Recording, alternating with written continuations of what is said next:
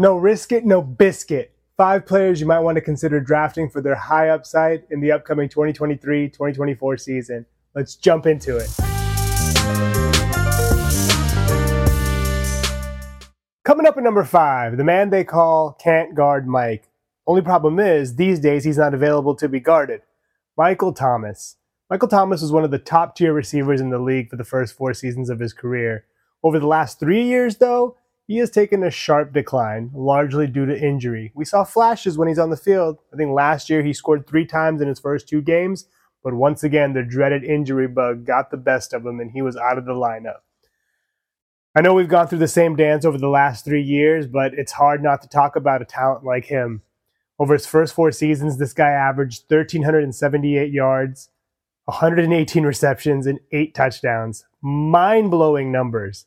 And if he can even put up anywhere close to 60-65% of those numbers, he would be an absolute steal. I know it's hard, and I wouldn't blame anybody for jumping ship and not wanting to go through the same pain that we've been through over the last 3 years. But if you can get him towards the end of your draft and no one's taking a chance on him, he might be worth the risk. I understand Chris Olave is now the ex-receiver. They still have Alvin Kamara, and Juwan Johnson's kind of burst onto the scene, but if Thomas can get on the field and even stay somewhat healthy, he could be in for a decently boom season. I think he's worth the risk if you're willing to invest low capital. Up at number 4, OBJ, the once fantasy darling, and also Rookie of the Year. I mean, the last we saw this man, he was nearly the Super Bowl MVP. I can't believe he took an entire year off and still managed to convince the Ravens to give him a bag. I mean, in all seriousness, I don't think the Ravens would have signed him and given him $18 million if they intended on limiting his use. I know he has a bunch of running mates now with Mark Andrews, Zay Flowers, Rashad Bateman, and obviously a couple of great running backs, and I think that just helps his case. We saw how he did when he didn't have to be the alpha in a receiving core, as evidenced by Cooper Kupp shouldering that workload. We saw OBJ flourish, and I think this could be the same situation. There's so much talent on that team, and all the defensive attention can't go his way. They have to focus on Andrews. They have to focus on Bateman if he can stay healthy, and even Flowers. And I really can see OBJ kind of having a nice bounce-back season. Yes, he's coming off a couple of serious injuries, 2 ACL injuries, and I wouldn't blame anybody for being afraid. But the reality is if he can resemble who he was in LA versus the person who he was in Cleveland Brown purgatory, I think he could be a great steal in the 7th, 8th round.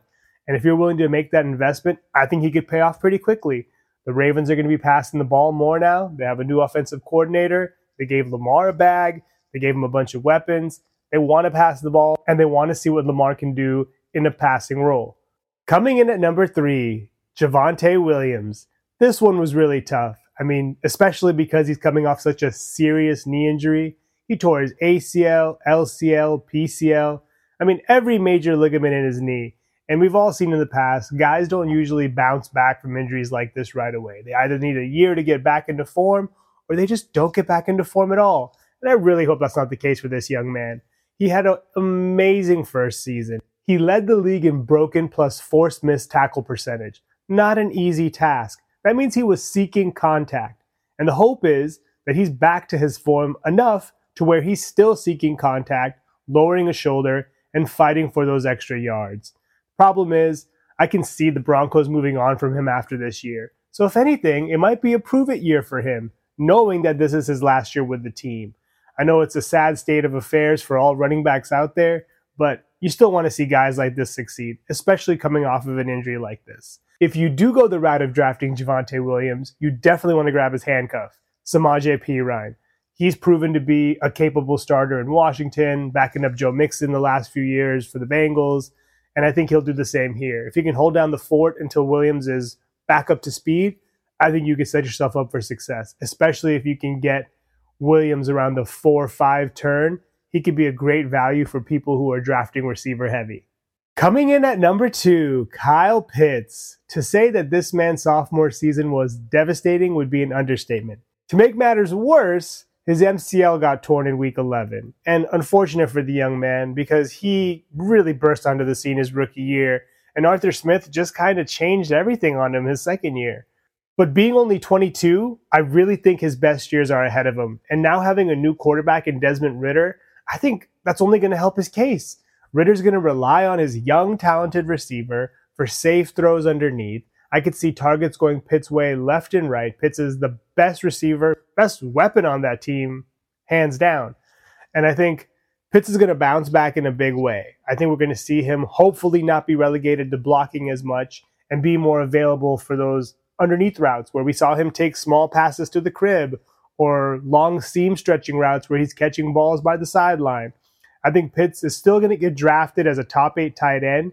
And if he ends up getting to 70, 75% of what he was in his rookie year, that would be a complete steal in a position that is just always decimated or just doesn't have a very big pool to pick from. So I totally understand if you don't want to draft Pitts. He burned me too last year, but the upside is definitely there. And if you're willing to take the risk, there could be a lot of reward.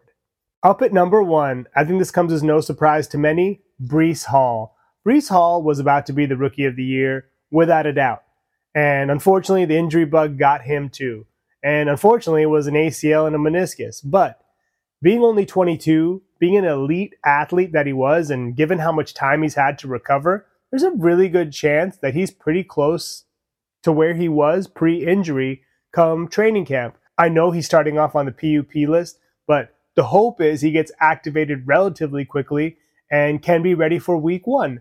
As of now, the Jets haven't really signed anybody as a backup or don't really have a backup plan besides the guys on the roster already.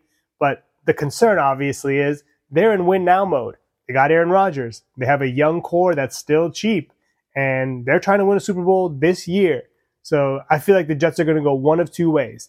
They're either going to just form a committee with the guys on their roster, or they're going to sign a notable free agent like Dalvin Cook. And if they take the route of signing Cook, well, that might spell a little trouble for Hall because now it's going to be more of a timeshare.